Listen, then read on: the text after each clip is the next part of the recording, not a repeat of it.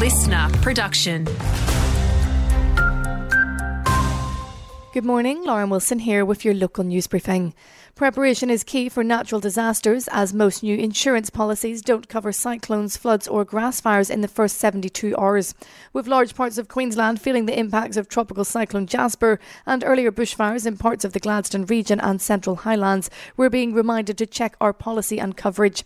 Liam Walter from the Insurance Council of Australia says dangerous weather is often unpredictable. The best course of action to take if you're not sure is to get on that phone to your insurer and have that conversation around what your needs are. It's not hard to do the right thing on our roads this Christmas break. The RACQ says it's the same 5 behaviours contributing to fatals: speeding, driving fatigue, driving distracted, driving under the influence of drugs and alcohol, and not wearing a seatbelt. Our advice is to make sure that you are taking sufficient breaks, pulling up at petrol stations, at service centres, taking time to eat, hydrate, rest your eyes and your legs, so then when you do get back behind the wheel, you can focus fully on the task of driving. Spokesperson Tristan Vora's there.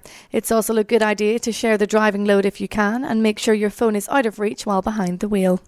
They're the staple of summer, but where has the Christmas beetle gone? There's concern that a loss of habitat has meant a decline in numbers. Doctor of Insect Ecology at the University of Queensland, Jessica Thurman, wants us to report any sighting on the platform iNaturalist to assist scientists with their research. You don't have to be an expert. You can just take a photo of it, preferably 4 photos of all its different angles and bits, and then experts can help identify them. And scientists can actually find all this data all in one place and then use it to see if the populations of Christmas beetles are declining. And Central Highlands Regional Council have taken to socials to share their disappointment after an act of vandalism.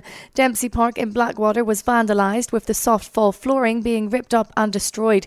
Council ask if you witness any vandalism to contact council or police.